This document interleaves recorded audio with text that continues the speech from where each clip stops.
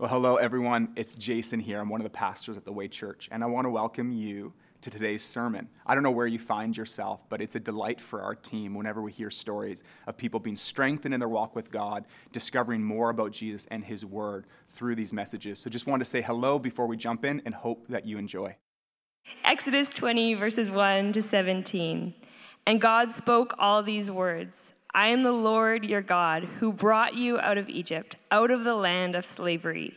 You shall have no other gods before me. You shall not make for yourself an image in the form of anything in heaven above, or on the earth beneath, or in the waters below. You shall not bow down to them or worship them, for I, the Lord your God, am a jealous God, punishing the children for the sin of the parents to the third and fourth generation of those who hate me, but showing love to 1,000 generations of those who love me and keep my commandments. You shall not misuse the name of the Lord your God, for the Lord will not hold anyone guiltless who misuses his name. Remember the Sabbath day by keeping it holy. 6 days you shall labor and do all your work, but the seventh day is a Sabbath to the Lord your God. On it you shall not do any work, neither you nor your son nor your daughters, nor your male or your female servant, nor any animals, nor any foreigner residing in your towns. For in 6 days the Lord made the heavens and the earth, the sea and all that is in them, but he rested on the seventh day. Therefore the Lord blessed the Sabbath day, and he made it holy. Honor your father and mother, so that you may live long in the land the Lord your God has given you. You shall not murder, you shall not commit adultery, you shall not steal, you shall not give false testimony against your neighbor. You shall not covet your neighbor's house. You shall not covet your neighbor's wife, or his male or female servant, or his ox or donkey, or anything that belongs to your neighbor. This is the word of the Lord. Good morning, everyone.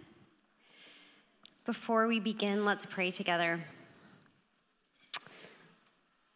Living God, we come before you today and we welcome your presence here. We know that you're already here. We just want to say it. We welcome you here. And I am very grateful that you are a trustworthy God and that you are worthy of all that we are, all that we have, and we can just throw all of our weight on you in all things. In your name we pray, Jesus. Amen.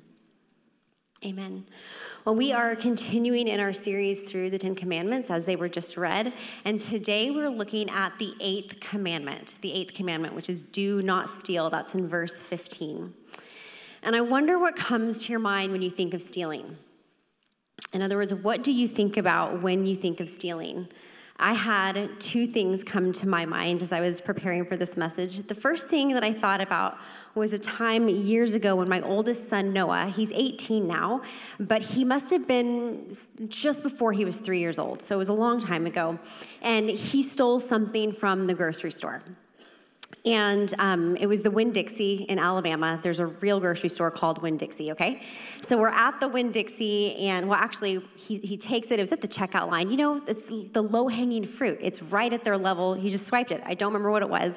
But he knew enough to wait to show me until we got all the way home inside, unloaded the bags, and he was like, here it is. And I remember thinking, clear as day, this is my big parenting moment. He will never forget after today to not steal. I'm going to teach him a lesson. So I did what you probably are thinking I did, and I put him left the groceries. We're going back right now, Noah. So put him in the car seat, drove, did the whole, rear view mirror thing where I was like, this is so serious. And we got there, we found the same cash register, found the clerk, and I had Noah stand there. This is actually sad to kind of think about this little 2-year-old walking up. And I had him go up and apologize, repented, that's probably the word I used. And it sounds a little heavy-handed, and maybe it was. But you know what? I'd probably do it again, to be honest. It felt like a good parenting move because, in one object lesson, he'll never do this again. Boom, parenting is easy. It's all it takes, one lesson. Like I said, Noah's 18 years old now, and he has no recollection of this ever happening. He does not remember stealing. He does not remember me driving him back. He doesn't remember having to talk to the person at the cash register. And he definitely does not remember being taught any kind of a lesson. And so I actually was talking to him about this week. And I was like, he was telling me how he didn't remember. And I was like, well, I mean, you never stole again, so I'm going to call it a win. I think you learned your lesson. And then I kind of paused and I was like, well, you haven't stolen again since then, right? And he looked at me deadpan. He was like, only hearts, Mom. So there you go. That's my kid. He's here. I won't look at him, but he's here. And he gave me permission to tell all of that story, the whole thing. So that was the first thing I thought of, okay, is the act of stealing. But then I also remembered a time where we were stolen from. And this was several years ago. Again, Brian, my husband, and I, we were on a bike ride with our kids, and he had left his phone and some things in his truck, and somebody it was a smash and grab. They broke the window, got into his truck, and they stole his phone, which sadly had not been backed up to the cloud, I don't think ever. So we had lost years of pictures and videos. It was very sad. But they'd also taken a stack of really important documents. And it was really frustrating, and if you've ever been stolen from, you'll know this feeling. It felt not just frustrating, but it felt very violating. It felt very violating because, based on the documents that they had taken, they knew where we lived. They knew our names. They had our address. So it wasn't just stolen property at that point. It felt like stolen peace. And so, interestingly, as I was thinking about this command this week that we're studying, I was thinking about stealing, and here's the turn that my own heart made. I was pretty quick to think about other people, right? I was quick to think about my son stealing. I was quick to think about being stolen from, or even to zoom out from there, I was also thinking about bigger things that you might think about, like somebody robbing a bank or stealing a whole car, or people who maybe commit the kind of tax evasion that eventually lands them in jail. But I didn't think of me at all. And I wonder if this is the way it is for some of us with these 10 commandments, with at least some of the 10 commandments. At first glance, we read it and we're like, well, that one doesn't feel like it applies to me. It feels like I'm good. I don't steal, or if you've been here in weeks past, I don't murder. I don't plan on it. I haven't committed adultery. Don't plan on it. But if you've been on this journey with us so far throughout the 10 commands, you know by now, hopefully by now, that all of these commands go deeper than just first glance. And so this 8th command, like all the other commands, it has deeper implications. And so here's our roadmap for the day, okay? It's pretty easy to follow. 2 things. First, we're going to talk about what stealing is. And then we're going to talk about what the opposite of stealing is, okay? What stealing is and what the opposite of it is. But before we get there, let me give you the definition of steal that's used here in Exodus 20. So there are multiple words in the Hebrew that are used for stealing, but the one used here is the word ganab. And it means this. It means to thieve, literally or figuratively, to thieve, to deceive, to secretly steal, to steal away, or to steal by stealth.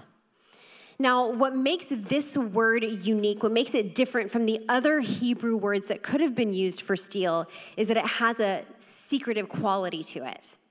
Some of the other Hebrew words for steal don't attach that secretive nature to it, but this word does. In other words, what God is forbidding here in this 8th command is not only the obvious taking of another person's property, like the overt forms of stealing that you and I might think about, like I've just named a moment ago, shoplifting or burglary. God is also here forbidding the deeper, secret desire to take what is not our own. So a good example of this would be when Jesus, if you know the story, when Jesus addresses the corrupt business that was being done in the temple. That's in Matthew chapter 21. And it says this, we'll read it. It's in Matthew 21, verses 12 to 13. It says this: Jesus entered the temple courts and drove out all who were buying and selling there. He overturned the tables of the money changers and the benches of those selling doves. It is written, he said to them, my house will be called a house of prayer, but you are making it a den of robbers. So why did Jesus call this a den of robbers? Well, the Jewish people were required to make sacrifices at the temple. And some people saw this as a business opportunity and just started setting up right there at the temple to conveniently sell animals to the people. It was kind of like this, oh, you don't have a dove? Well, here, we've got one for you. Just come and buy it. But then what they would do is they would inflate the prices big time, and it would end up gouging the people. Likewise, the people coming to the temple, especially those who were coming from outside of Jerusalem, they had to exchange their currency into temple currency, hence the money changers in the temple. And again, the money changers were like, sure, we'll exchange that for you at an astronomical rate. We will greatly inflate the prices. And so it wasn't maybe an overt form of stealing because the people were paying. The people were not being pickpocketed and weren't being forced to give them their money. But the heart behind all of these inflated prices of these shrewd business people was their desire to take from the people more than was really needed, to take what didn't belong to them, to be a taker, to be a keeper. They were not interested at all in helping their neighbor and helping people to exchange their money. They weren't actually interested in helping them to get the necessary sacrifice. It was them putting me before we. And Jesus came into this situation and he called it stealing. So then keeping this definition in mind, I want to talk now about the implications of stealing, okay? So stealing is, first of all, a failure to love our neighbor. That's what I want to suggest to you. Stealing is a failure to love our neighbor. So a few weeks ago, we talked about how the first 4 commands in the 10 Commandments are what we're calling vertical commands, and that they deal in our relationship with God. And then the last 6 commands are horizontal commands, and they deal with our relationship with one another. If you get out the whole list of the 10 Commandments, you'll see this pretty easily. The first 4 commands, us and God. The last 6 commands, it's one another, our relationships with others. Now, what's unique about this 8th command is that if you think about it, it actually encompasses all of the other horizontal commands. Here, I want to show this to you. So honor your mother and father, okay? Dishonoring is the stealing of another person's dignity. Command number 6 was you shall not murder. Murder is the stealing of another person's life. Command number 7, you shall not commit adultery. Adultery is the stealing of another person's spouse. Command number 9, you shall not give false testimony against your neighbor. Giving false testimony is the stealing of justice. Command number 10, you shall not covet your neighbor's house or your neighbor's wife or his male or female servant or his ox or donkey or anything that belongs to your neighbor. Coveting is the desire to steal what belongs to another person. You see, this 8th command kind of bleeds into all of the others. In all of these situations, it's a form of stealing, of taking what doesn't belong. And it's so much more than just the taking of personal property. It's so much more than that. And ultimately, stealing is an expression of contempt for another human being. That's ultimately what it is. Contempt for another person.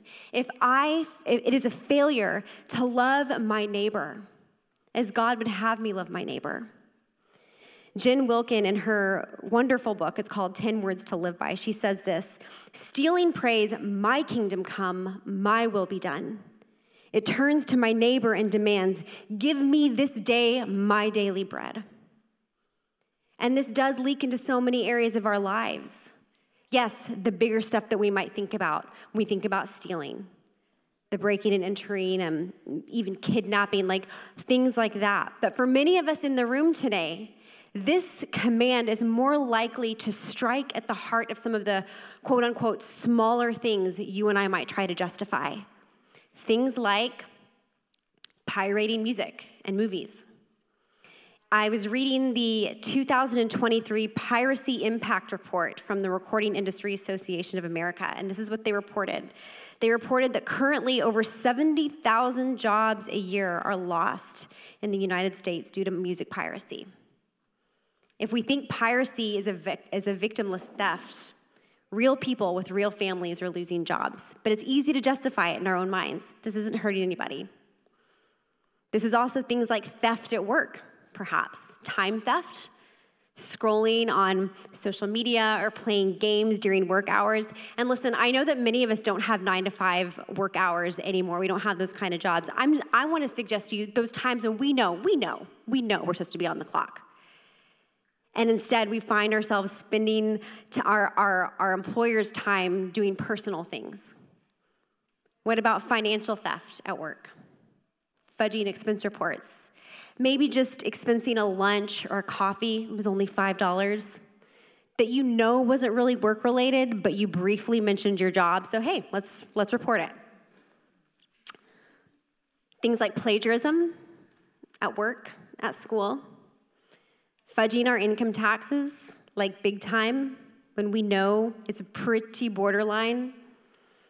Things like hotel room theft. Apparently, some of the top 5 things that are stolen out of hotel rooms are quite, okay, it's funny. I was thinking, like, I'm gonna make a confession right now.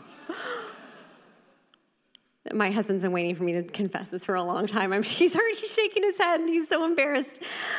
I did not know until this week that you probably just shouldn't take the toilet paper out of the hotel room, okay? I figured this hotel room cost a pretty penny, and it's mine. This is what I thought, okay? I'm not ever doing it again, and I'm so sorry. I'm so sorry. Oh, that felt really good. I hope you all have this opportunity today. Okay, some of the top things that people steal out of hotel rooms: towels, lamps, I don't know. This is why they bolt them down now, okay? They have to bolt them down. Sheets, okay? Some of those sheets are pretty nice though, right? Depends on what hotel you're at.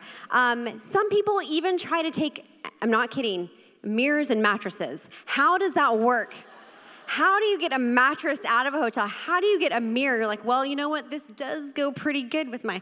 Anyways, in all of these situations, the heart has to make a certain turn. And it turns inward. It becomes self-centered. And we begin to justify reasons for stealing. Maybe many of us wouldn't try to steal a mirror or a mattress. But what about that $5 coffee? We begin to justify reasons.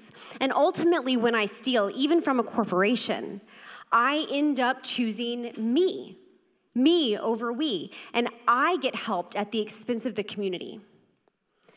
Stealing is not only a failure to love my neighbor, it is also a failure to trust God. Stealing is a failure to trust God. There are many reasons we might steal. But for followers of Jesus specifically, I want to suggest that the underlying issue for stealing is that we just, at the end of the day, we really don't trust him.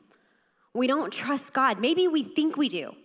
I think we probably all think we do, but then maybe something happens, a crisis, or maybe it's gas prices surging, rental prices going to an astronomical rate, grocery prices skyrocketing, and suddenly it doesn't feel as easy to trust him with the everyday anymore.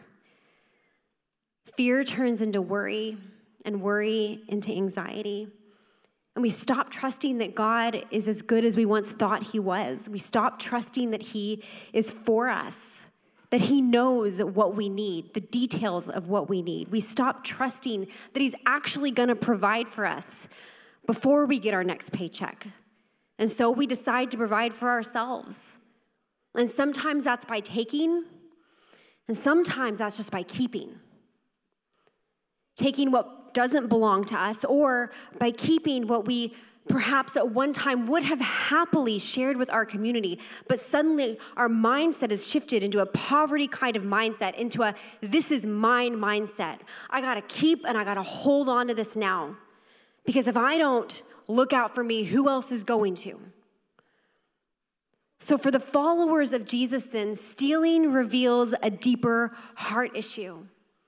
And it's that we don't really trust that God's good, that he's for us, and that he's going to give us what we need, not just what we want, hear me, not just what we want. That's a different thing, but what we need. So that's what stealing is, okay? That's the first part. Now let's move on to the second part, and I want to move to kind of like the other end of the spectrum. If that's what stealing is, what is the opposite of stealing? What is the opposite of stealing? And it's not just not stealing, by the way. Newton's third law, some of you know it. For every action, there's an equal and opposite reaction. So I was thinking about this. What is the opposite reaction of stealing? It's generosity. It's giving. I heard somebody say it. It's generosity.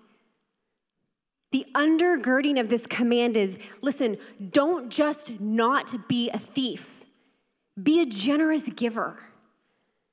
That's what the opposite of stealing actually is. So then here's what generosity looks like. First of all, it looks like loving our neighbors. In the New Testament, Jesus is asked by a Pharisee, which is the greatest commandment in the law? And this is what Jesus says in Matthew 22. He says this, love the Lord your God with all your heart and with all your soul and with all your mind. This is the first and greatest commandment. And the second is like it. Love your neighbor as yourself. All the law and the prophets hang on these two commandments. Here in Matthew 22, Jesus is actually repeating Moses. So back in the Old Testament, after giving the Israelites these 10 commandments here in Exodus, Moses actually goes on to expand on the 10 commandments, and he teaches about them in Leviticus. So in Leviticus chapter 19, there's like a whole chapter, the whole of Leviticus 19, Moses is addressing this topic of neighborliness. In other words, what it means to be a good neighbor. And right there in the middle of it, in verse 18, Leviticus 19:18, this is what Moses tells the people of Israel. Love your neighbor as yourself.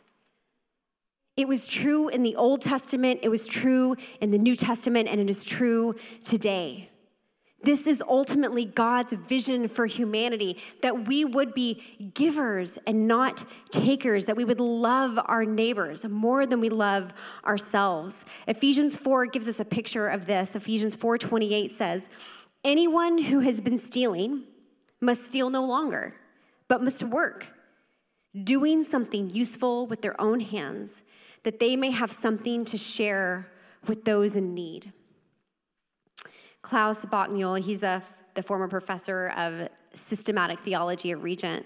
He said that this verse in Ephesians 4 shows us the transformation from parasite to provider, that it replaces theft with thrift and greed with giving, instead of covetousness, charity.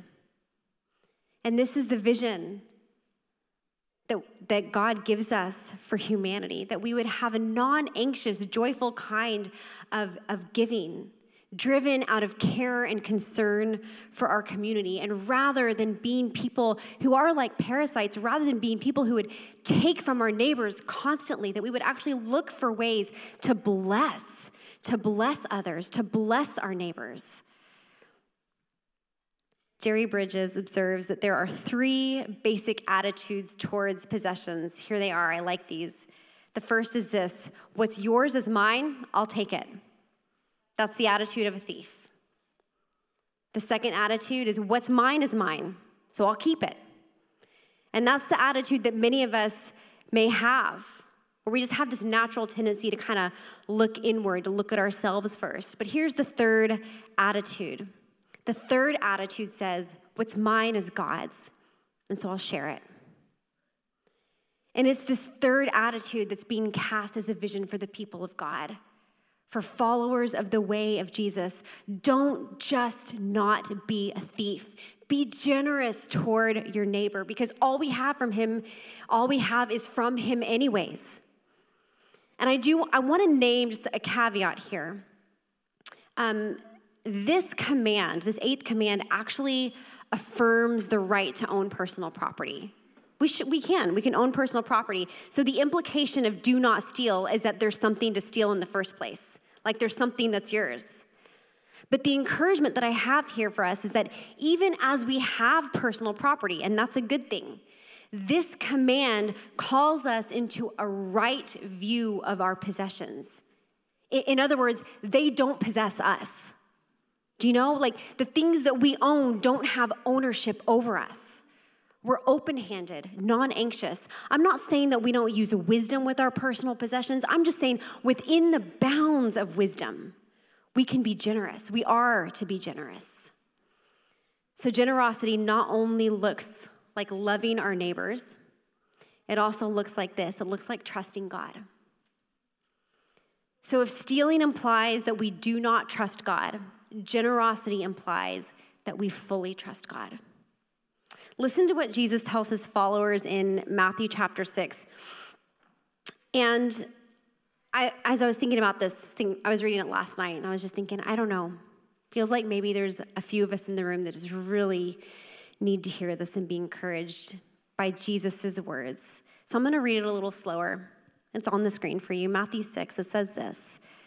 Therefore, I tell you, do not worry about your life, what you will eat or drink, or about your body, what you will wear.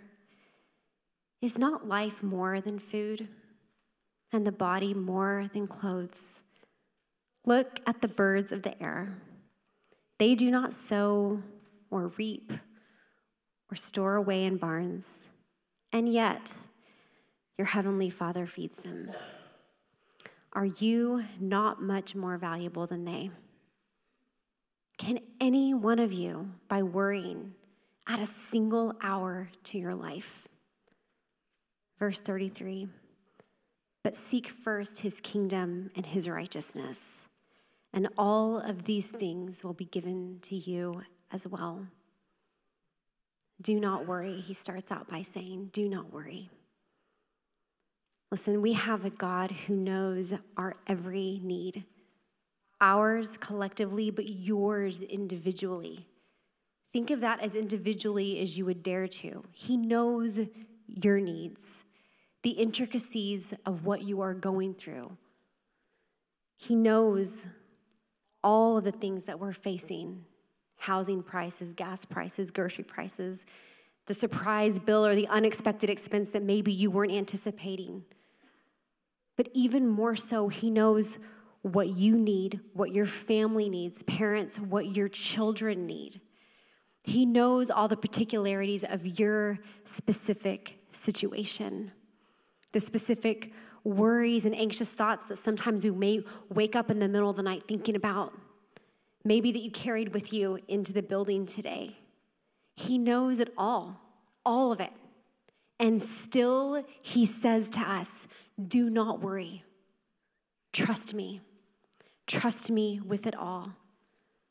And I believe that he says to us, I will not abandon you. I will not forsake you. I am for you. I am for you and not against you. And when we trust God, we don't have to steal out of fear because we know he takes care of us. When we trust God, we don't have to steal out of worry because we're confident that he is going to give us what we need when we need it. And so here's the turn. We have a slide, one last slide. This is the turn from stealing to generosity. Stealing looks like a failure to love our neighbor, where generosity looks like loving our neighbors. Stealing looks like a failure to trust God, where generosity looks like trusting God fully. Amanda, you can go ahead and make your way up to the keys. In a moment, I'm going to invite Chris up, and he's going to lead us in communion this morning. But as we close, I have one last story that I was thinking about this week that's tender to me. Many years ago, Ryan and I had just moved here with our 3 little boys, and money was very, very tight for us, very tight. And we had just run out of our allotted amount for the month. Still needed groceries, and Ryan did a little side job, and he came home with $100 cash. And it was like, okay, we decided I'll go and I'll use it for groceries. I kind of plotted out everything that we needed. I went to the store, and I thought I was going to need more than 100, but I was able to spend only 60 and get everything we needed. It felt like a small miracle. Walking out to the car with my $40 in my pocket, and I was like, oh, Ryan's going to be so excited. I'm already thinking about what we can use it for the next thing of groceries. And as I was leaving the store, I was driving away from the store, I saw a woman and her younger daughter on the side of the road asking for money. And it wasn't audible. I didn't hear anything out loud, but I felt the Lord so clearly tell me, Elita, give her the $40. And I didn't want to, so I drove past her. And I pulled into the grocery store parking lot, and I sat there for a good 10 minutes and just cried and kind of fought with the Lord through tears. I told him I didn't want to. It was mine. It was ours. That we had kids too. That we had groceries, little boys who needed looking after, and I held that money in my hands and I white-knuckled it, literally. And I just said, I don't want to do this. But the Lord so kindly, so gently reminded me that like hours before we didn't have that $100, that he'd given us what we needed, that he'd heard our prayers, and that he'd do it again, and that he'd keep on doing it. But that this day, in this moment, at this time, we were invited to be the means of grace for this lady and her daughter. He did not force my hand that day. It was, I felt, a very gentle invitation to trust him. And not only with our resources, it wasn't about the $40. For me, it was about my family. To trust him with my family. So I got out of my car and I went and I found the lady and I gave her the money and she bawled. I cried too, but for different reasons.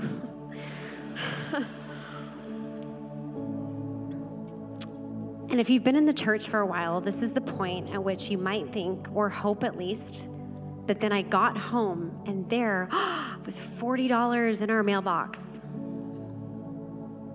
There wasn't. That's not what happened. We were back to ground zero. We had to throw our weight back on Jesus for the next week, and for the week after that, and the week after that. And you know what? He provided. Every time. And he's kept on providing ever since. Friends, if I can encourage you with anything, it is this: throw your weight on him. We can trust our God. With our time, with our resources, with our family, with our worries, we can trust him. And I am certainly not trying to stand up here and say to you, look at my story, you can trust God. Much more than that, I want to say to you, look to the cross. Look to the cross of Jesus Christ, because it's actually there in the story of the cross that we most clearly see that our God is a very generous giver. He gave us Jesus Christ, his only son. And I know that that's a thing that we hear often in the church, but just think about that with me. If you're a parent, think about that. His only son, who he loved and delighted in, was well pleased with. He gave us Jesus, who died a criminal's death, a brutal death, took on our sin and our shame and suffered in our place so that you and I would not have to, died for us. He gave us Jesus. And what's more, Jesus also gave his life. You hear this whenever we say communion each week. I hope you hear it. But nobody took Jesus' life from him. He gave it willingly, laid it down for us. So then here is my prayer for us today, Way Church family. My prayer for us is that we would be a people who embrace the 8th command. And may we not just not steal. Rather, may we live generous lives. Lives marked by the kingdom of heaven continuously at work in us for the duration of our pilgrimage. Lives that reflect the generosity of the good God that we serve, the God who freely gave us his son, Jesus. Lives that do not store up treasures on earth, but lives that are lived in light of eternity. Well, I want to thank you for listening to today's sermon. I'm Jason. I'm one of the pastors at the Way Church. And if you want to find out more about what's going on in the life of our church or how to get connected more deeply, you can go to thewaychurch.ca. We're so encouraged to hear stories about how these messages have been strengthening people in their walk with God, drawing them deeper in their relationship with Him and in His Word. And so this is love from our team to you. Hope you're doing well today and love to hear from you.